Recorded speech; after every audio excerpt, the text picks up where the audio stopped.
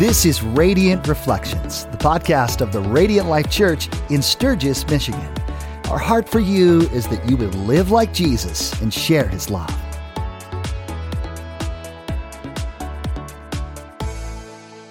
We just finished climbing ladders to stop sunlight from coming in because there was a drape that doesn't work, or not a drape, what would you call that? Is that considered a blind? A blind, that's it, that's the word. A blind that is not functioning properly. The sun would have been like squarely on my face this time of the year. But what episode number is this? I believe this is 54. 54. This is 54. Because you and Chris were 53. Me and Chris were 53. Yeah, good. Yep. Okay. So it's good. Yeah, it has been an adventure in the studio this morning, ladies and gentlemen. Yes. Oh, yes. First, multi-view did not work. So we just have this one camera angle because the other cameras, I don't know. There was nothing. It was janky. Something was not working properly. And so we opted to just do one camera angle. We're still recording our audio through better microphones. So the thing that JB told you about how Haley has to do it several episodes ago, she actually has to do that for this episode. Yes. Because everything was janky. She's going to sync audio to the camera feed, actually, not the program feed that used to come to this little SD drive. So there you go. Here's your audio video production lesson for the day. That's right. Yeah. It's Monday, so it's just been extra fun here for this particular shoot. You know what? Yeah, it's good. But God's got good things in store. I drank my entire cup of coffee already. Okay. Just as we were waiting. So what did you taste when you drank it? This is from Say in Brooklyn. Okay. I know it's in Ethiopian, but that's all I know. Here is the little, they give you very cool. So you haven't even looked at the, I'm proud of you. So as I was sipping it earlier, see, I was going to say pear. Okay. And there's some sort of, like I initially wanted to say lavender, but lavender's not right. Mm-hmm. There's something almost floral. Okay. I don't know. So that's what I've got. Pear and some sort of floral. I'm saying pomegranate and raspberries. Again, I say red raspberries often, but. Well, but was it last time you and I were here? That's when you nailed it? First time in like 200 episodes. Got it. This is Ethiopian Kelchele. Gedeb produces some of the best coffees in the world, which is why we've been working there for several years. This is our first year working with the Chele washing station. We're very pleased with this cup of peach candy. Okay. Jasmine pearls. What is jasmine? But jasmine is floral. It's true. And cantaloupe. Huh. So there we go. This is an Ethiopian Landtrace variety from the Gedeb Yirgacheffe region, and it was grown at 2,000 meters, harvested in January of 23. It even shows you, this is one thing I really like about Say, they show you everything about cost. Everything. What the farmers paid, everything. It's really cool. That's you cool. Talk about fair trade stuff. I did not get peach or cantaloupe on that. No. No. Hand-picked at peakness, floated to further remove defects, depulped, grade 1 density separated. I have no idea what that means. Fermented underwater for 36 hours, dried on raised beds for 10 to 14 days before it comes to us to drink. That's quite the process. That's serious. Say is very, very, super serious coffee place in Brooklyn. Very good coffee. We now have a subscription once a month. We get one bag per month in the green room for the worship team from Say. Yep. Okay. We decided, I just kept forgetting to bring coffee, and I would text Lisa in the green room on Sunday mornings, like, can you bring me 25 grams of coffee? And so finally I was like, you know what? We have a hospitality budget on our worship team. We should order a bag of coffee per month. And you should, I think it's totally appropriate that you take good care of that team. We've talked about this before, right? I think, without exception, the worship team members put in more time, right? These are volunteers, right? Mm-hmm. They serve as a labor of love, right? But they put in more hours than any other, of which you're a part. Right, but you've got team members that are putting in buku hours, man. You've got when Caleb or Dustin, when they lead, that's a huge, that's a huge time commitment. They do. And Caleb So- and Dustin, to be fair, Caleb and Dustin are modestly compensated when they do that. Which is Very appropriate. modestly. It is appropriate because it's hours of practice at home. Thursdays are 3 hours, and then Sundays are 6-ish. Yeah. So Yeah. yeah, you're looking at 9 to 10 hours of literally building time on our worship team. Well, on the but- weeks you serve, But that doesn't not even include factor in. home. So, like this past weekend, right? You had some team members, several team members that served Friday night at Holy Spirit Weekend, served Saturday morning at Holy Spirit Weekend, Yes. and then served Sunday morning. Yes. So this is a Thursday night, Yes. a Friday night, Saturday morning, Sunday morning. You know, And until two till of those noon people, 30. two of those people, Josh, were at the life group leadership meeting last night. Holy moly! In the evening. Bethany and Karen. I was like, whoa. I did not expect to see them there, but I was like, whoa, these people, they're serious. So this Yes. is a serious thing to all y'all Radiant Lifers. I would highly encourage you as you interact with the members of our worship team, thank them Yeah. for all of what they do. Like they pour a ton of time and energy into helping guide us into the presence of God through worship and music. Just they do a phenomenal job. We are super, super grateful for them and what they do. I want to encourage you and ask that you would extend that same appreciation to them as well. Shameless plug for listeners and viewers. There are a lot of musicians. There's a lot of vocalists on our team, but there is an entire group of people who serve on our team who are worship leaders that are leading worship from a camera, that are leading worship from a switcher, that are leading worship from a broadcast mixing board, that are leading worship from an in-ear monitor board, that are leading worship from a front of house board, that are leading worship from lights, that are leading worship from ProPresenter. Listeners, viewers, maybe you aren't a part of a small group yet, a life group. And the worship team is really just a pretty big life group. We have discipleship every week. We eat together twice a week. For those who serve, we eat Thursday nights together. We have discipleship. Sunday mornings, we have a team of people who serve breakfast to us. They're just amazing. We need the calories to get through the day. But maybe God, is calling you to take a next step at Radiant Life and join the worship team as part of our broadcast and tech team. I mean, you have no idea what these folks do. Every time we put a worship service on at our church, Josh, it's 25 people in the worship department, 25 people that it takes. When we're fully staffed, it's 25 people to serve the 900,000 people that come to the church, and then however many are watching online. And so I would encourage you, reach out to me, Josh, any of our other worship team members. We would love to talk to you about joining the worship team. I didn't get to think I would get to promote.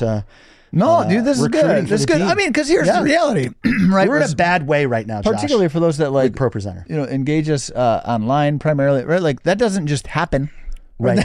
There's not just like a magic button that we push, boop, No, Chad, and now our everything tech is director. online. I mean, Yeah. there's a ton of stuff that goes into all of that. Rachel, So- Tammy, Jason, Steve, Haley, Julie, Ellie. There's a bunch of camera operator people and switchers. Eli, our lighting director. I mean, there's a lot of people. Karen oversees ProPresenter, but ProPresenter is a real thing that we are in desperate need. Well, and that's a huge engagement tool, right? Like If the timing is off, you guys are playing music. If we don't know the song from memory, Right. we need to see the words. Yes. And it's our ProPresenter specialist who yes, makes sure that happens. yes. So Yeah. Well, cool. I green stamp that shameless plug because it is. I mean, it really does. It takes a lot to do does. what we do every week. Yeah. And there's an awesome team of people that participate in that. If you want to be part of that team, And we want to grow. We've got other vision for other cool things that we want to do. So, at any rate, There you go. episode There it is. 54. Our coffee is good. Josh It is gone. Yeah, it is. I drained that bugger. You know what? There's like half you got a a drop. sip left there. I noticed inside of our cups, we're gonna have to talk to the manufacturers. Yours particularly, Yeah, looks like it's like quitting on you. It's kind of cool. It's got like this Got like, crack thing. I mean, it's like still Cracked or something. it still holds its ceramic. liquid, but it's like it's kind of a cool effect. Yeah, I don't feel have like that yours in doesn't mine. look like that. No, not even a little bit. Maybe my mug is scared of me. It's like no, don't drink coffee out of me. Yeah. I don't know. It was good coffee though. It was really good coffee. Again, I didn't get the notes that they said, but I had some really I'm wrong fantastic most of coffee. the time. I was in California last week for work. how'd that go? It was really good business wise. I got a lot of great leads, and I got to see a lot of the pastors that I serve. Got to spend some time with David Guzik. Okay, so this was a Calvary Chapel thing. It's the international, huge. Okay, because huge you did SBC. When I've done was that SBC. one? That's That was generally when is summer? That? Is that August-ish? Yeah. Okay. But then I do 4 other Calvary chapels that are regional. But this was the international at in Diamond Bar, Chino Hills area of California. So in Inland Empire. So this is about an hour in from LA. But I got to see a bunch of guys that I serve, and which is always great, client retention kind of thing, and then connect with some new people. But I had some really good coffee when I was there. Okay. I went to a place called Grid.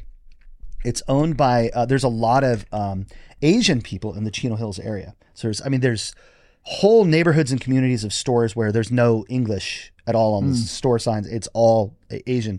And this was a Korean-owned cafe, and they served a cold brew that was a concentrate and then by gram diluted with water. It was really, really delicious cold brew.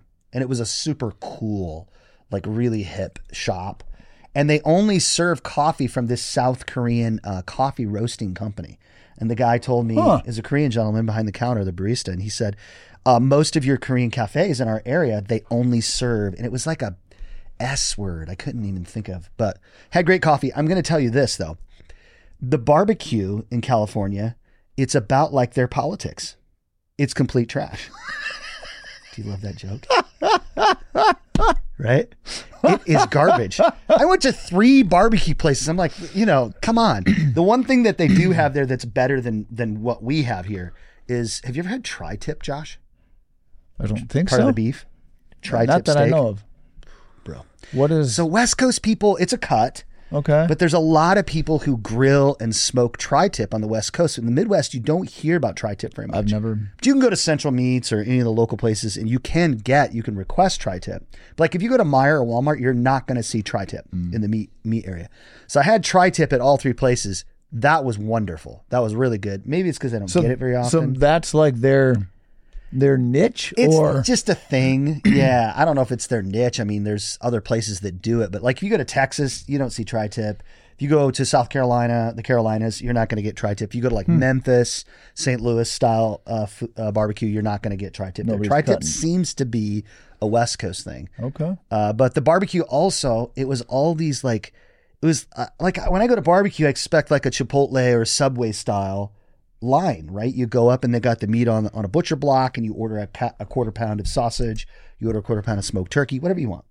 And you get like a cafe tray, and it's got meat by the pound, and that's all you get. Maybe they'll have baked beans and whatever. These were all like restaurants. Like you go in and you sit down. Oh, and they like tables, and they come, and it's this giant menu, and they serve all kinds of other stuff. It was like more. They give you like your paper silverware and paper straw. Well, no, this was all like silverware, paper, definitely that. The other crazy thing is I love running on trails.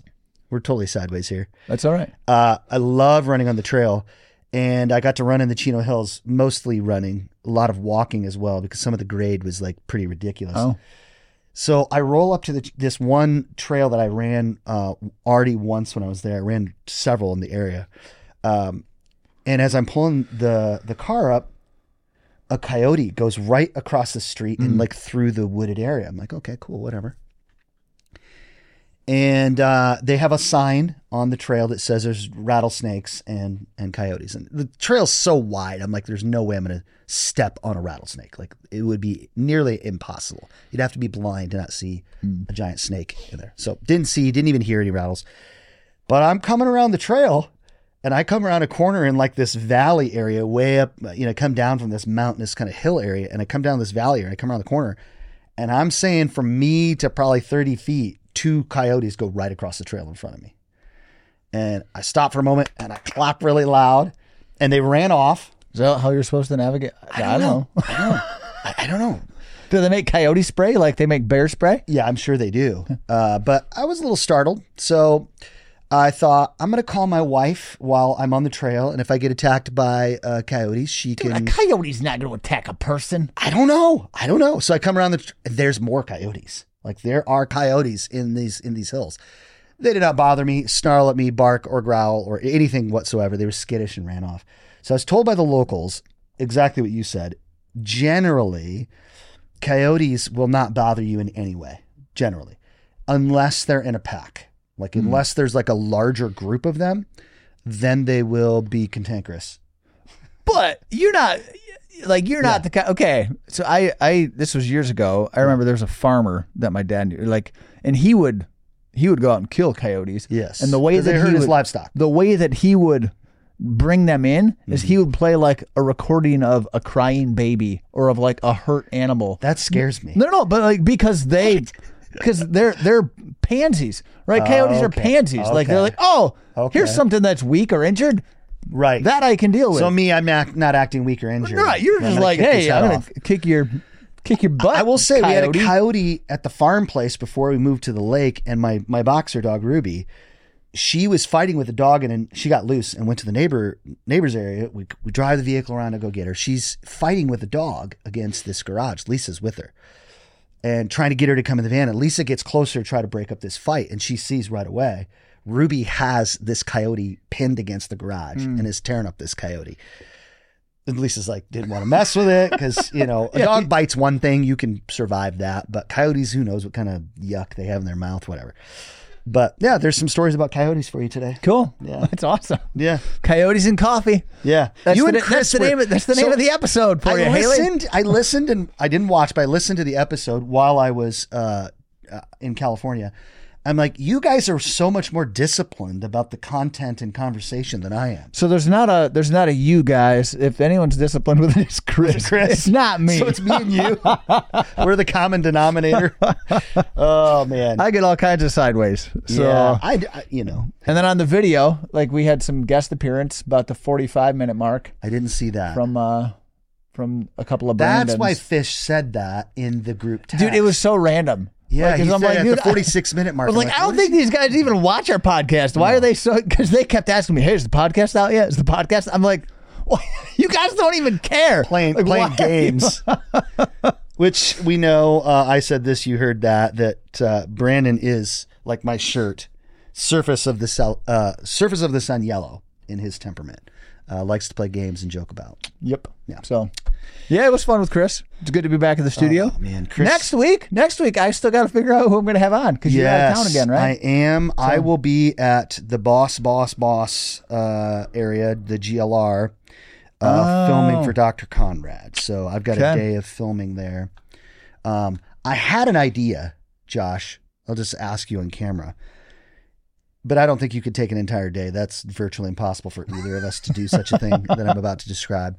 But you come with me. Oh, there you go. And we shoot it at the GLR headquarters. Don't you normally shoot on Tuesdays? I normally shoot almost 99. This is the first time I have not shot on a Wednesday. Oh, Wednesday. I almost always, because Tuesday nights for me are almost always cohort, life group, Bibles, something with ministry.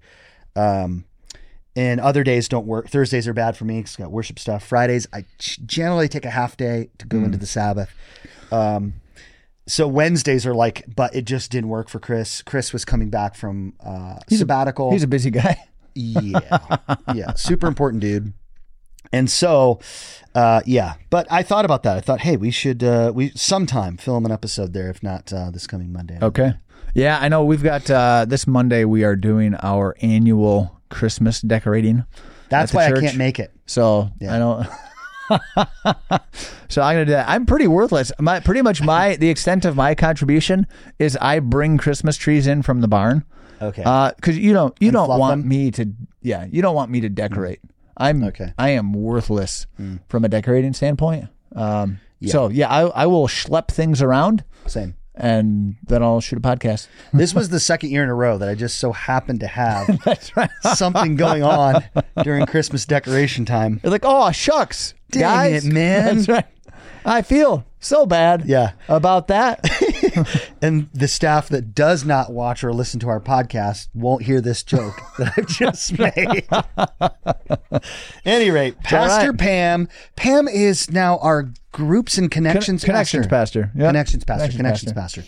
Fantastic. She finished up her licensing through the Wesleyan denomination. Yeah, is she's she going cranked for it out. ordination? Is anybody going for ordination? I don't know. I've debated. Josh, I almost I did cry a little bit those know me, I cry pretty easily. The last ordination was just beautiful. Oh my gosh. No, they do a good job with To that. see Dr. Schmidt and Dr. Conrad, and the way that they spoke, the impartation of authority. You know, when Dr. Schmidt kept saying, take the word of God, and he said, preach the word of God with authority, or take authority. Take authority and preach the word of God. Oh, it was so powerful. They gave them this Bible. These people were kneeling. Hands were, oh my It's a laying on of hands, which is it was just biblical. Yes, and I hope that we will do that for Pam at some point, laying on of hands. That's important. I agree with you. The elders should lay hands. But anyway, she did a fantastic job. Week 2 in our Everyday Disciples series, this was the second component of Force for Good. Yeah. We're 16 minutes in. I can see the is it? I was actually wondering. I was like, there. See man, it? we don't have a timer. How are we going to do this? Usually we have a giant timer behind us. Well, okay.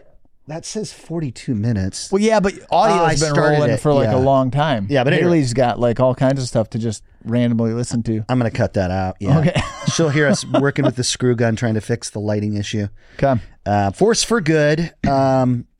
Great message. Great message. Josh, what do you have up front? Well, so just her tagline, right? Force for Good, having kingdom impact where you live, work, and play. Again, which is kind of a theme throughout these everyday disciple things. That idea of where you live, work, and play. I wanted to look. I really liked when she unpacked salt and light. Yes, but she did. She shared a little bit of a scary statistic. I have that too. Right? She looked at that the data from that Gallup poll. 2001, 61% of the people polled felt that Christianity was a positive force. Influence. This is like a good thing. 61%. 20 years later, in 2021, that number was down to 37%. And that's crazy. And 36% of those 37% polled were followers of Jesus. So actually only 1% of those polled who didn't follow Jesus believed from the outside looking in that Christianity was a positive force for good. That's kind of a sad commentary. Yeah, that is like quintessentially defined as post-Christian. So there are some that would actually say we're not post-Christian. We've actually moved Pagan. into being pre-Christian, to where it's like we essentially function as the world did before Jesus even came on the scene. Oh man! So I've heard a couple of people reference that, and they use that term pre-Christian. Maybe that's why you're hearing a lot of excitement from podcasters. I know I hear a lot of people, just talk. Francis Chan talking about the amazing things that potentially could happen in the future. We know the church in Iran and Iraq is growing faster than any church ever on the face of the earth. The revival that's happening in those two countries. It's shocking. It's astounding. My parents sent me this really cool testimony, like 10 minutes from CBN. I think it's the Christian Broadcasting Network. Yeah. And this Arab gentleman who was part of the Hezbollah. He was actually a freedom fighter in Hezbollah, and how he had this dream and this encounter with Jesus. Didn't know who was Jesus, but Jesus revealed himself to him, became born again, and now is this force for good to bring peace between Palestinians and Jewish people. Which, on that note, be in prayer, right? Obviously, as the conflict continues between Palestine is in Palestine and Israel. Yes. A lot of lives lost. And horrid, just dark. War is ugly. War never solves anything, and on either side of the conflict. I think we could camp there pretty easily. Yeah, but we want to talk about salt and light. So she took this from from Matthew chapter 5, verses 13 through 16. You're going to read that? Good. As usual, this is the New Living Translation. It says, "You are the salt of the earth. But what good is salt if it has lost its flavor? Can you make it salty again? It'll be thrown out and trampled underfoot as worthless. You are the light of the world, like a city on a hilltop that cannot be hidden. No one lights a lamp and then puts it under a basket. Instead, a lamp is placed on a stand where it gives light to everyone in the house. In the same way, let your good deeds shine out for all to see, so that everyone will praise your heavenly Father." Salt losing its saltiness. I think about that phrase. Like, have you ever had salt that wasn't salty? No. What does I'm that not mean? sure what that means. I don't either. I've never. Is it a functional thing though? Yeah. I mean, because it's yeah. Well, we can't think. Well, yeah. Well, salt doesn't lose its saltiness. So, haha, got you, Jesus. Well, no, but But it still could cure meat. It can still preserve. It can still. Yeah. right. So, I mean, you're saying, hey, if it loses its flavor, like, what good is it? Like, if it doesn't carry out its designed function, like, what good is it? Kind of thing. And and then Pam, she kind of unpacked that. Oh, did I skip a page? Where is it? She unpacked several aspects of what it means to be salt, and kind of and what that looks like for us as followers of Jesus. How do we be salty? That's right. We're supposed to be salty, apparently. Yeah. I liked how Pam really talked about how important it is for us to be weird, for us to be different, for us to be kind of set apart from the world. I thought that was a fantastic, because we really are supposed to be different. But not weird for the sake of being weird. Like, No, have you ever met somebody like that? Yeah. Like that? It's like, Well, I mean, a lot of conservative Christianity is that way. A lot of it is that way.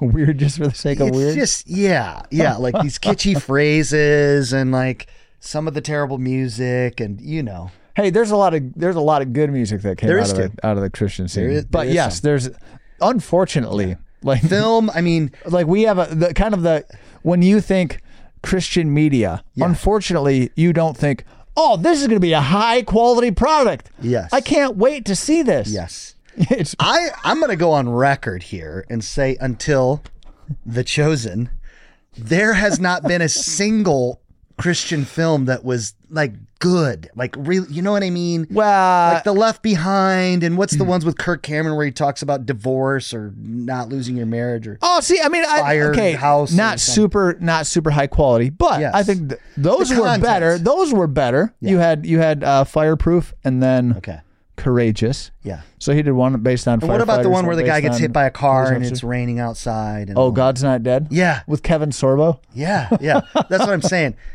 I like the message. Love the message. Until The Chosen. The Chosen is just stunning. The acting, the writing, it is so good. It is so good. So good. I'll take your word for it. You still haven't watched it yet? No. Josh, you got to watch it. I don't need to watch it. You're pulling a mayonnaise here. Do you want me to tell you what that means? I'm pulling a mayonnaise. JB does this. I really want you to tell me what this means. I have never put mayonnaise in my mouth, ever. I will not eat it. And I'm convinced, and I know that it's a terrible, horrible thing. And I get people all the time. They're like, have you tried it? No, I will not try it. This is you. With the Chosen. Yeah. Okay. So. Okay. I like it. I get it. Because there's some things. It's like, no way. Deviled egg. Never eaten that in my life. I'll never put that in my body. So just to mess with people now, I'm going to start to refer to The Chosen as JB's mayonnaise. Oh, JB's mayonnaise? Are you talking about the JB's mayonnaise show? Oh, man. But, Josh, I wish you would watch it and arm yourself with more bullets for your perspective on The Chosen. I wish you would watch it even to be confirmed in your beliefs. I received that. I received that. I'm probably not going to watch it. The first episode or two is not great, that. But eventually it's like, oh man, this is like the best. This is so good. Deeply moving. Anyway, so one of the things that really stood out to me is when Pam said to be a disciple before we make disciples. Part of being salty is actually being a follower of Jesus, which brings flavor and texture and contrast to our lives. And other people see that, and then they decide, hey, I want to be salty too. I want to follow Jesus too. But we can't be salty until we're salty. Does that make sense? Yes. Okay. Yeah. Okay. I like it. Yeah. I like it. So let's work through, unless you want to go somewhere else first, let's work through some of these aspects of salt that she talked about. Yeah. So the first thing is salt can be used as a preservative. Mm-hmm. She talked about this idea, and this is my paraphrase. We're called to offer preservation to those in a dying, rotting, I think she used the word decaying world. So let's get practical. What does that look like? Right? For those of us that, well, how do I help preserve people in a decaying world? Well, you think about what Jesus did. He cared for the poor. He cared for those who were less fortunate than us. So I think a way to preserve is literally to preserve life. She talked about us being salty. It talked about us being different, being weird. I think it talks about I think for me particularly, being a person who preserves life from conception to the end of life, thinking about protecting and preserving the life of the unborn through those who are less fortunate to those who are, Nice. No, she, earlier in the message, she talked about something that triggered a thought in my mind. I was at a conference a week or two ago. Yeah, you guys went to Dallas. Yeah, we were in Dallas. Which, dude, have you ever had Hard 8 Pit Barbecue? No, but Texas is for real, bro. This is a barbecue joint you would appreciate. So I'm getting back to the barbecue conversation. Yeah. So you walk in, and they've just got smokers, grills, all in this like covered porch kind of area. Yeah. And you walk up, they've got your metal cafe tray. Wait a minute. They open up this huge grill. And, you can see all the listing of meat. You're like, oh, hey, yeah, give me like a half pound of brisket. Hey, give me dude, I got a pork chop. Really? So I had never been to this place before. Matt Gingrich, Matty G, he turned us on to this place. Okay. And I'm like, oh yeah, hey, I'll try some of that chicken. I'm like, hey, give me a pork chop. They're like, it's a whole pork chop. I'm like, bro, I can eat a pork chop. Yeah, give me a pork chop. Yeah, I mean, yeah, little pork chop. They give me this pork chop, dude. It is 2.5 inches thick. Oh dang!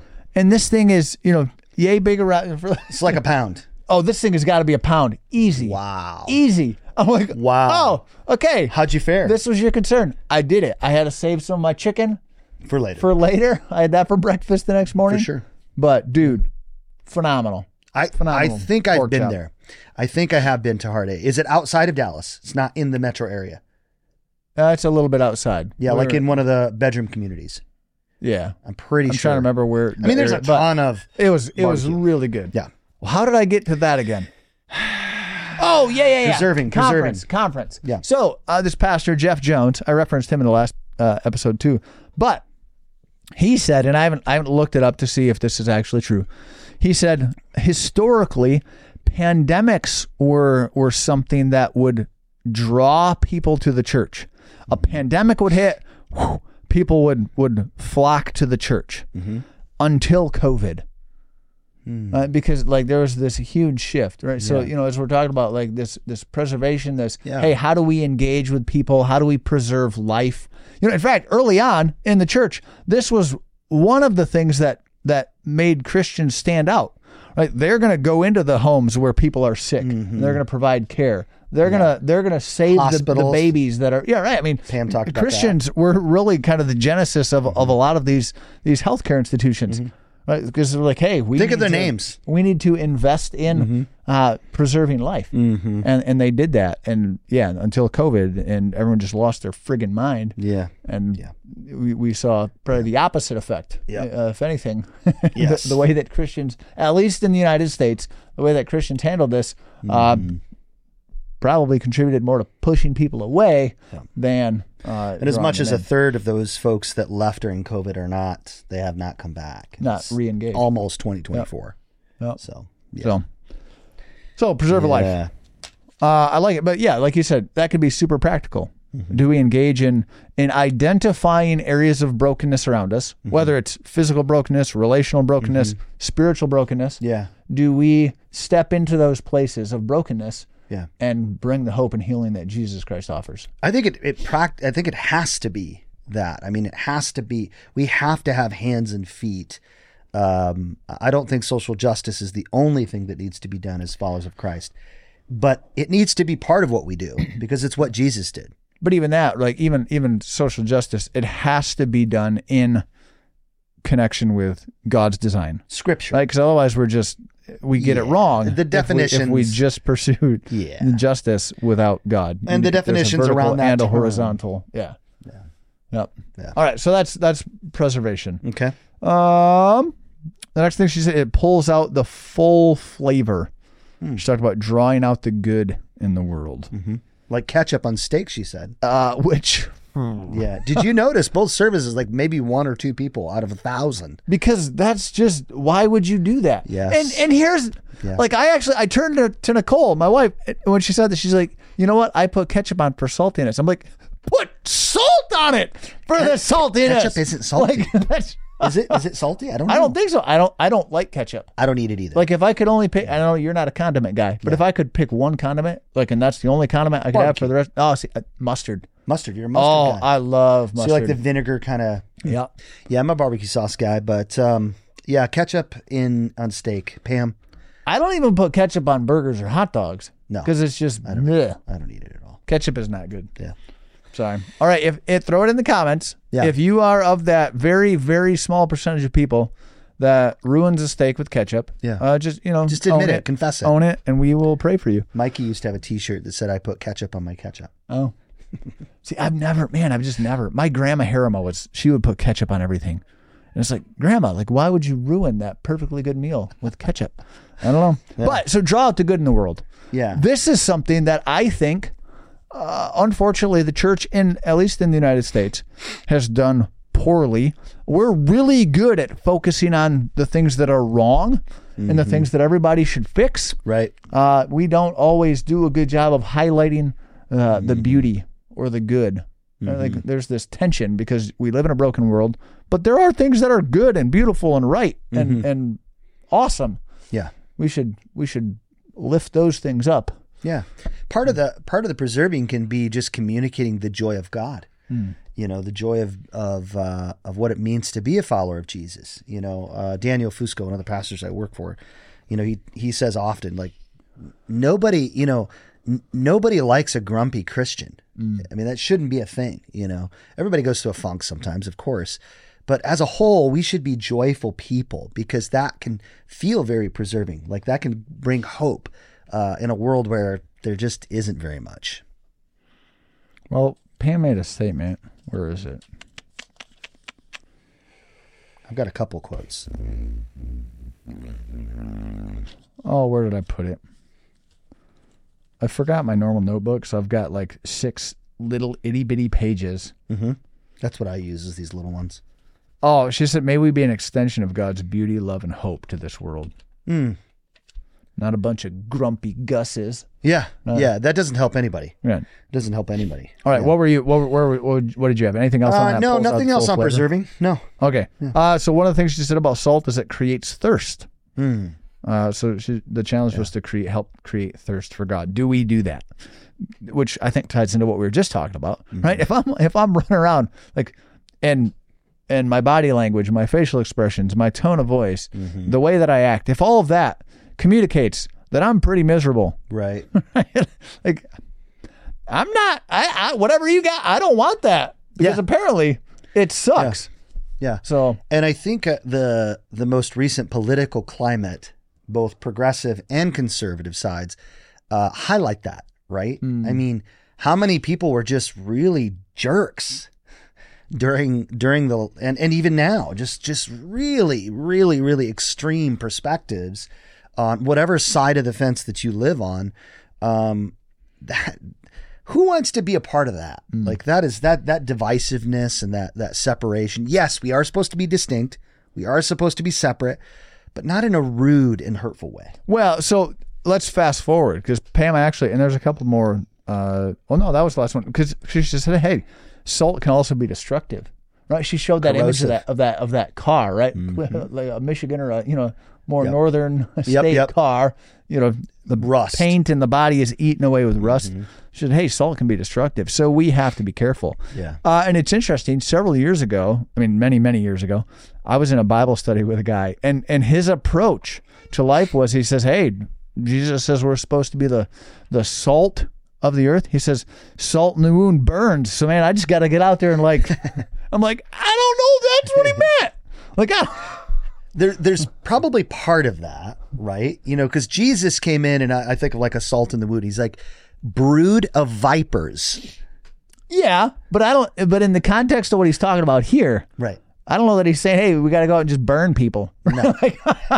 No. No. I mean, sometimes salt can be healing. Sometimes it can be, yeah. I think of like the two-edged sword of the scriptures, right? Sometimes the word brings this comfort and it's a healing sort of salve. Other times it cuts deep. You know? But which can be healing, right? I mean, there's times you need surgery, right? You got to cut it and get this crap out. Yep. To actually be able to heal. I just think approaching things from the standpoint of like, yeah, I just gotta get out there and like be salt in people's wounds, in the sense that I'm gonna go out and like make sure they know, yeah, y'all are wrong. Y'all are. I gotta. Yeah. Yeah. Nah, I don't think that's a good approach. We have a lot of people in the body of Christ that are persuaded that that is the way that they should live, and that's not good. No, that's not. No. That doesn't make people thirst for God. No. Makes people think y'all a bunch of jerks. Yeah. Again, we speak truth, but we speak truth in love. That's a pretty consistent theme. What else? I liked Pam's exercise. She actually asked us to close our eyes. This was right out of a book that our staff is currently going through. And she asked us to think about God's smiling, accepting, warm gaze upon us, that he is accepting us. The face of God, particularly, she said. And she said that we should think on this. And in my mind, I'm thinking as salt and light, as we think about God's acceptance, how is that the lens through which we are salty, right? Can you be salty and joyful at the same time? Yes. And that's probably what's most important, is to have that balance between saying, okay, you are a creature made in the image of God, loved, beloved, but you're not living into the best that God has for you. So you're accepted and loved, but God loves you enough not to leave you the same. He wants you to change. Yeah, I enjoyed that exercise. That was good. God is best seen through his people. She said that. That was a quote from a different person, but she shared that with us. And our lives can spiritually salt the earth. Our lives, our very lives can have this impact. I think that was one of the last things she said before she transitioned into talking about light. I don't. Do you have more on salt? I think that was just about it. I mean, she didn't go quite as deep on the light aspect, but I mean, you see, in that passage, it talks about being the light and talks about let your good deeds shine out for all to see, so that everyone will praise your heavenly Father. Right? So this is the way that we live, right? Are we engaged in these deeds? Again, and she hit on it, right? This isn't that we don't do these things to earn, right? And this is an overflow of, it's a response to what God has already done, already given us, and our deeds flow out of that. James talks about how faith has to be married with deeds, or the faith that doesn't produce anything is worthless. It's not real. Dead is what he said, right? He's like, that doesn't do a whole lot of anything. Yeah. The problem, though, is we often take that scripture and then we begin to quantify it and compare, right? So we say, I have X, you have X. Because you're not the X that I am, you're less. You know what I mean? Versus just saying, God has different callings and capacities for every person. Yes. And the important thing is that you do have works. Works are important. Works prove faith. And we can, depending on our theological side of things, we can miss that. We can miss that. Yep. No, now talk for a minute, right? Because there's maybe a little tension here, because elsewhere in the same discourse, right, in the Sermon on the Mount, Jesus kind of calls people out for doing things visibly, right? I mean, you have this, hey, don't let your left hand know what your right hand is doing. Yeah. Don't, go pray in secret, like fasting. This is something that's done in quiet. Yeah. How do we hold these things in tension? Like, hey, he's doing all these things saying, hey, don't do this in front of men. Yeah. But here he's saying, let your good deeds shine before men, that they may see your good works and glorify your Father in heaven. I'm really happy you brought that up, because I do think that it has to do all with intention, Josh. Because I know, particularly on the subject of fasting, I grew up in a context where it's like, if you are fasting, you don't talk to anybody about it. You don't tell anybody about it. You don't tell anybody you're fasting. Which I don't think is really what that scripture's meaning. I think the scripture's meaning why, right? And so I've been in a practice lately of doing sort of more community-based fasts with other followers of Christ. I found it deeply meaningful. It has nothing to do with an act of vaunting oneself. It's to say we're coming together for a common purpose as hands, feet, fingers, ears, mouths of the body of Christ. I think Jesus was in every regard challenging motive. He was challenging the heart. The heart. Yeah. Which is the theme in the Sermon on the Mount. Exactly. Why and I mean, to take that back to salt, if you are salty, why are you being salty? Just to prove your point, like just to be the one that's right? Or is it because you love that person? Because you know that to be salty in this particular circumstance is to actually display the love of God. When the prophets said what they said many times in the Old Covenant, the Old Testament, not always, but it was love. I mean, Jonah said, I don't want to go tell these people because I know that you are loving and you are forgiving and you're going to forgive them. I don't want them to be forgiven. I'm not going. That's right. It's like he knew the character and nature of God and disagreed with it on an internal, and you do have those. I think we act that way often. You think, I want to withhold the forgiveness of God that he can bestow upon another person through me because I would rather be upset at them. I'd rather be angry. I'd rather hold on to that bitterness for what they've said, what they've done. So I'm convinced fasting, do we post it on Facebook? No. Well, and I think back in our More series, I think I lamented this, right? It was the times where you see all these people like run around wearing t-shirts saying, I did the 30-hour famine. I'm like, yeah. What about, this is one of my pet peeves. What about the people who get on Facebook or social media? Forgive me, watchers, listeners, if you've done this. I'm trying to be less salty. That say, hey, everybody, I'm going on a 30-day fast from social media. So bye. That is a pet peeve of mine personally. You do? Yes. I'm like, just don't post. Yeah. Yeah, just stay off of social media. I think really no need to announce it. If anybody has concern for you, they'll text or call you. Like there's other ways I can get a hold of you. Yeah. So, yeah. But so I agree with you, right? And that's where I think it is an important distinction, right? And Jesus tells us what our motive should be in our good deeds in this passage. Like our motive should be, I want people to see God in this thing that I do. Kingdom expansion. Yes. Yes, being a force for good, kingdom impact, where we live, work, and play. It's not to build my kingdom; it's to build His kingdom. Right? And later in the Sermon on the Mount, as you said, Jesus calls out this heart issue, this wrong motive, particularly in the Pharisees. They go, you do this so that people see you and say, oh wow, look at Bobby, he's so awesome. Right. Like he's fasting, he's doing this, he prays these beautiful prayers out in public. When their heart was to draw attention to them, to have the appearance of righteousness. It's like the rich man and the widow, the rich man announces this great giving thing that he did at the church, and the widow brings in the last 2 mites, it says, the last of what she had. And Jesus said, I tell you that she'll go home justified because she gave everything that she had. And she didn't announce it. She didn't, it wasn't like some beating of a drum. There weren't trumpets playing as she dropped off her money bags. Yeah. Yeah. The why is, I think we come back to that a lot here on Radiant Reflections. Here now on episode 54 of season 3, the why about Christianity, faith, practices, disciplines, obedience is as important as the thing itself. And I think that's why Jesus even said in that text that we're looking at, where this message came from, of the Pharisees, do as they say, but not as they do. Now, stop and think about that. They were obedient to all those things. So when he says the word do, I think we can read between the lines, and he's saying as they do. The way, the methods by which they obey me. Because he wouldn't have said, obey the things that they've said to do if he didn't want us to.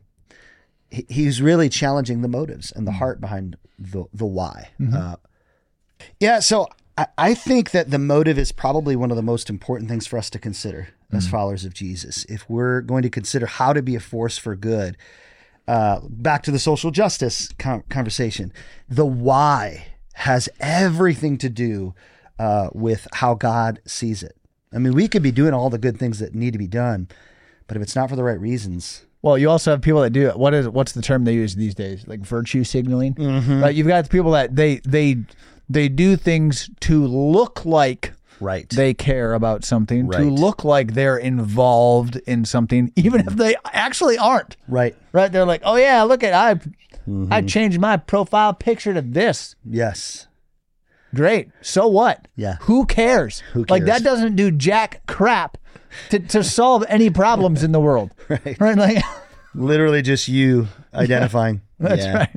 And you might not even care about it. But if all of a sudden culture says, oh, this is the a cool big thing. deal. Like, oh, yep, hey, let's quick flip that profile picture over to this. Yeah. I agree. Sorry. I agree. Little No. ranty on that one. I liked what Pam said when she was talking about light, Josh. She said, God isn't looking for ability. He's looking for availability. And I think that was a quote from a message that you had given. I don't think I think that was a Pam original. Oh, was it? That was a Pam original, I think. Yeah, I've heard that before. I mean, I've actually heard that before. I don't know if it was a Pam original. So not a Pam original, but it wasn't me. I Yeah, don't think she got okay. that from me. Okay. But yeah, God isn't looking for ability, he's looking for availability. So to be a force for good starts with just saying yes to God, to Yes. saying, hey, I'm here, Lord. You know, when I first got saved, I remember late 90s when I first got saved, that was a big part of my prayer life. In Isaiah chapter 9, I would pray those words, "Hear my Lord, send me." Because I didn't know, like I knew some desires that I had as a follower, but I would spend time praying, "Lord, here am I, send me. Here am I, Lord, send me. I am a man among unclean people. I'm a man of unclean lips. Here am I, send me." And just asking God to do that work, because I didn't know. 20-year-old kid didn't know what was supposed to be done other than just to be good and read your Bible, blah, blah, blah. So, you know, being available to God, what does that look like, Josh? And I'll go ahead and say this. You're probably one of the better people at this that I'm aware of, because I will constantly be walking through the church building. I know you've got meetings, different things going on. You're a busy guy just like the next. And you'll be standing in the cafe talking with volunteers. I'll be 30 minutes back in the green room doing something else. And I'll come back through. You're still ministering and taking time to talk and pray and to have eye connection with a person, facial connection with a person, expressing God's joy over them.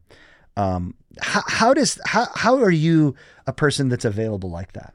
So, you know, Pam, I think, did Pam use that term, like the holy interruptions or something like that? Yeah. She I mean, did. one of her She questions is, did. am I allowing Holy Spirit space? I haven't always had that. I don't think, you know, not to the same extent. Several years ago, my word for the year was presence, because I was totally convicted. It was a Sunday morning, like it was at the time we're doing 3 services. I mean, so you remember. Yeah, man. I mean, we're like it's About to be that way again. hippity hoppity, like we're just moving and grooving, jamming. Yes, Like, yes. and I had somebody stop me in the lobby, and they're trying to tell me, and I'm like, oh yeah. Hey, I gotta go do this thing. And afterwards, Holy Spirit totally convicted me. Like, really, this thing you had to do, which probably wasn't even. I don't even remember what it was, because it was probably of no real importance. Sure.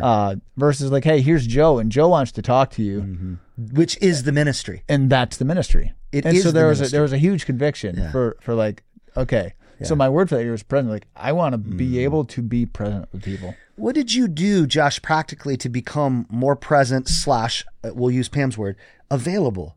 What did you do? You had to make choices. Well, so it's in now. Then moving forward from there. Well, first I apologize to the gentleman that I totally brushed off in the lobby. But then it was like, hey, somebody comes up to me. It's like, yep, you know what? This is why I'm here. Like this is literally is why I'm here. This is more important than whatever it is I was going to do. Yeah. So it was just trying to be more conscious of that and reminding myself of the why. Why am I in this building? Why am I a pastor? To minister to people. Like, I don't need to go plug in a microphone. I don't need to go, you know, whatever. I mean, those are things that need to happen, right? But like, Yeah. that can wait. Like Yeah. right now, this is the more important thing.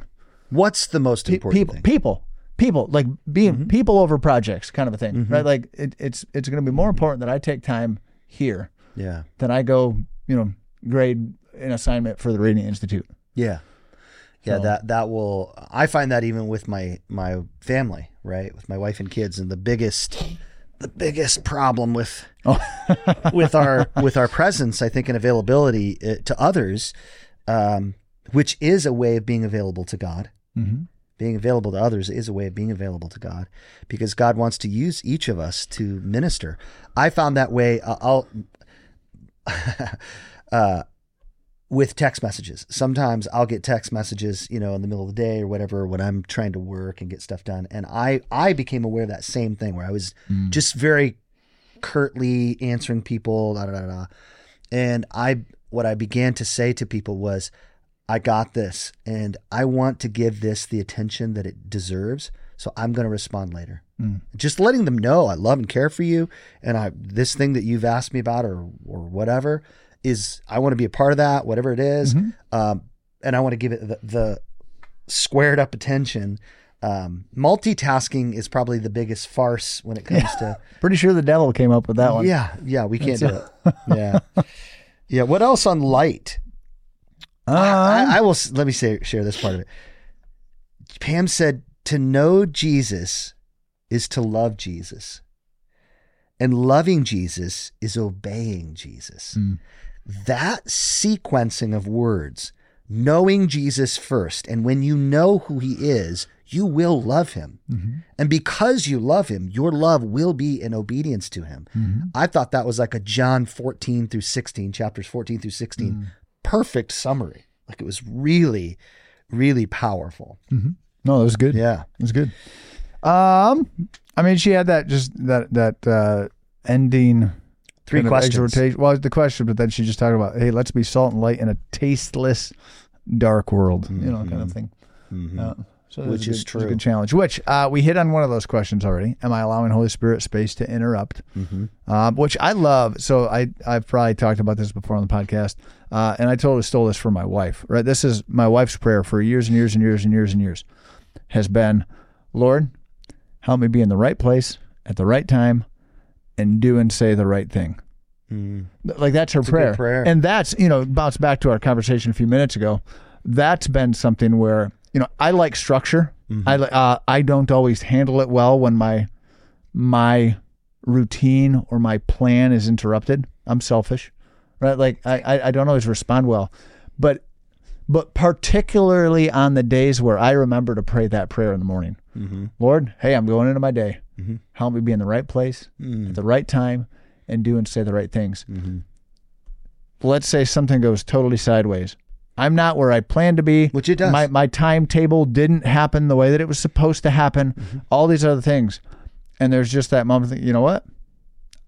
I asked God to have me where I needed to be, when I needed to be there. I'm going to trust. That he's answering that prayer. That multi-view not working, right, and glaring sunshine through the studio window. I wasn't talking about that. I was. Okay. No, okay. I'm like, hey, because we're usually done by now recording, right? We've got appointments the next thing. So. Oh yeah. I'm usually back in the office by now. So no, I agree with that. How am I open to the Holy Spirit interrupting?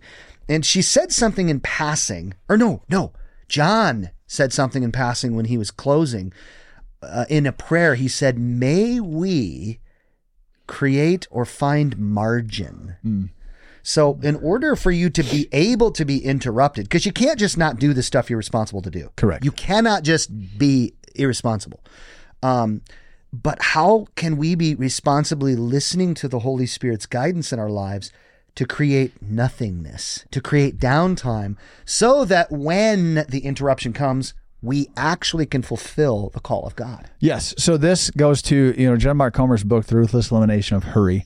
A couple of things that he talks about there are, he talks about simplicity, which you and I have talked about a little bit here, right? But sometimes there's this chain reaction of things that has to happen, right? Sometimes we are so overcommitted, so overbooked, so inundated with the things that we quote unquote have to do, Whereas if we would actually take an honest look at our schedule and say, all right, are there things that I can simplify? And I bet you for 99% of us, there are things 100%. that we could do to simplify our lives. Whether this is in the area of possessions, man, I've got too many things. How much time am I spending maintaining the boat, maintaining the motorcycle, maintaining the whatever, the lawn, the property? Again, you mow your lawn. I'm not knocking it, but if you look at everything that takes up our time, what would it look like to reduce some of those things that require an output of energy?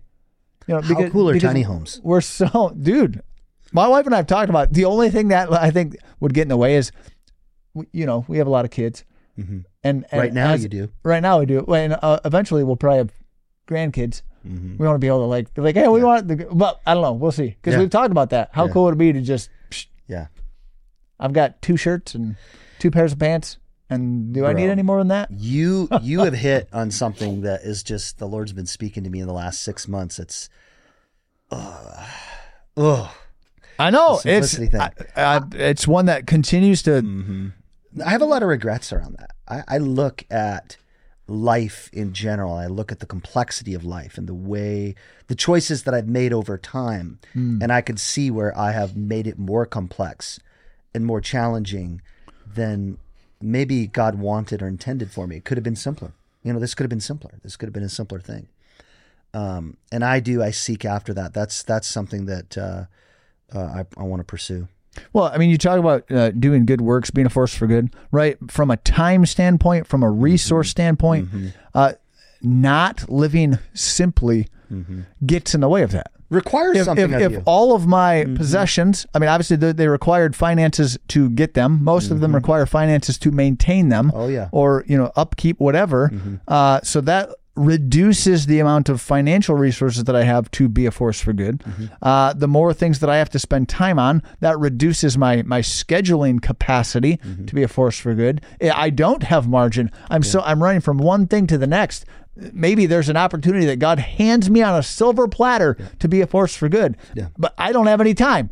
I'm rushing on to the next thing, and I can't actually engage in what he's asking and calling me to do. And I think that this is an authority issue. I think we have to take authority over our lives and to say, I will be available. You have to choose it. God isn't just gonna magically do something to make you more available to minister to people. You have to be able to say, you have to be able to create margin, which is what really stood out in John's prayer. It coincides with this first question. Am I open to the Holy Spirit interrupting? And you just defined interrupting in a cool way, because you're talking about life design. You're talking about the simplicity, the way that we live. I mean, the clothing that we have, the number of cars that we have, boats, blah, blah, blah, all that kind of stuff. Man, that's real. That's real, bro. Anything else on the Holy Spirit interrupting before we go to questions 2 and 3? We got to wrap up. Let's bounce into those next couple of questions. Number 2, how am I living out my God-given calling?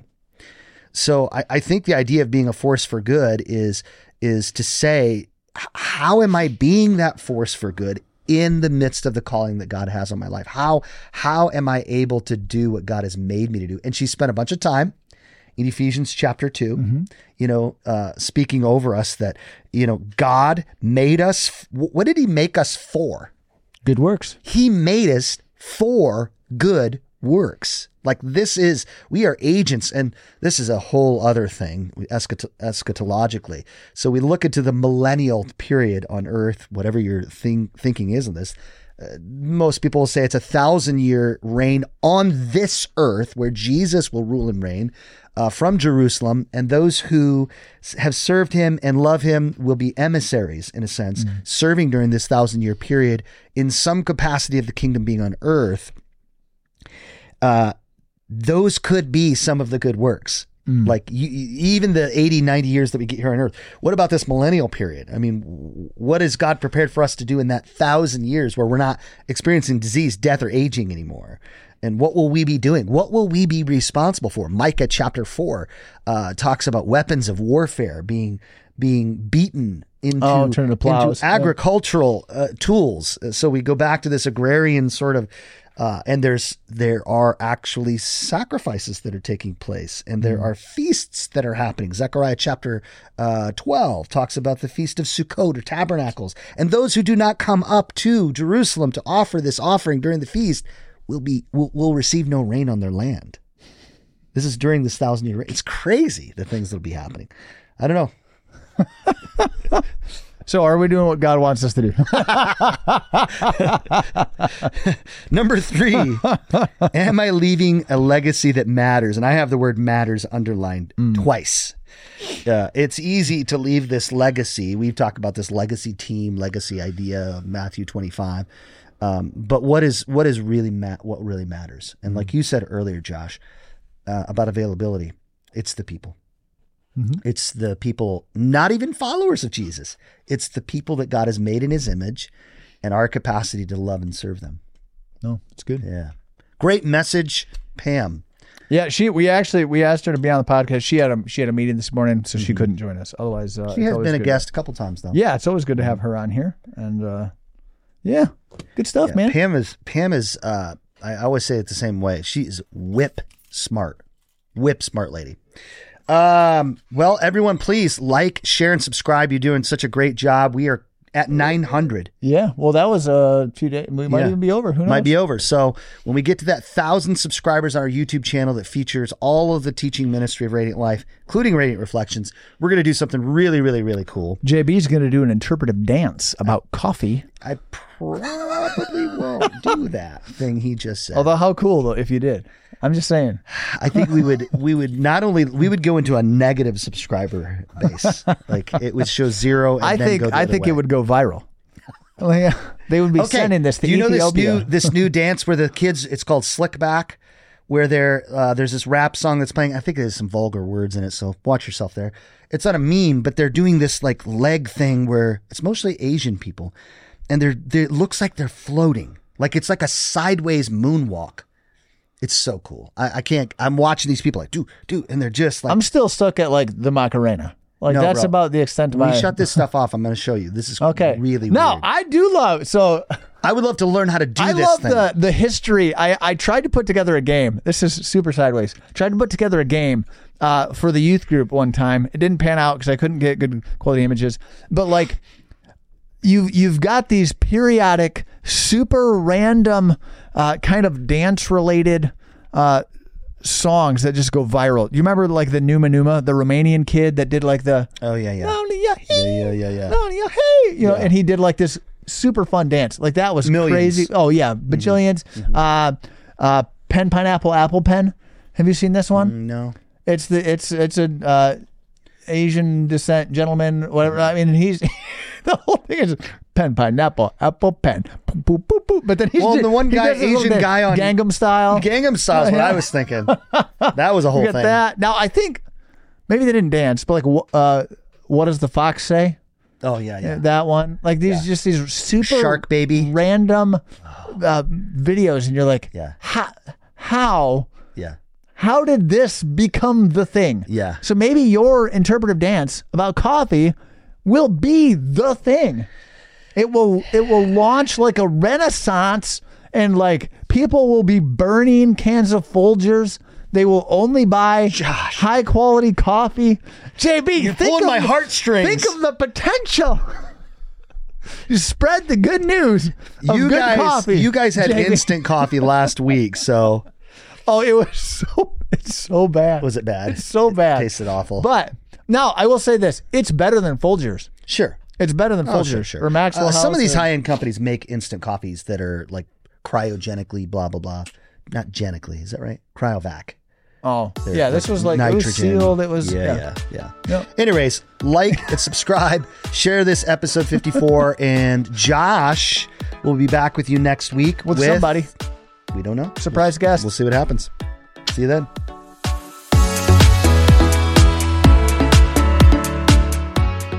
Thanks for listening to Radiant Reflections, the podcast of the Radiant Life Church in Sturgis, Michigan. We hope today's edition of Radiant Reflections has helped you live like Jesus and share his love with your family, friends, and neighbors. To learn more about the church family this podcast originates from, check out theradiantlife.com. theradiantlife.church. That's theradiantlife.church. Maybe you have some questions after listening today. We'd love to hear from you. Send an email to podcast@theradiantlife.church. That's podcast@theradiantlife.church. Don't forget to subscribe to the Radiant Reflections podcast. When you subscribe, you'll always have the latest content delivered right to your phone from the Radiant Life Church. We'd also be grateful if you could rate and review Radiant Reflections. Every time we receive a 5-star review, more people learn about this podcast. We also want to encourage you to share this podcast on social media and with your friends and family. Join us next time for another edition of Radiant Reflections.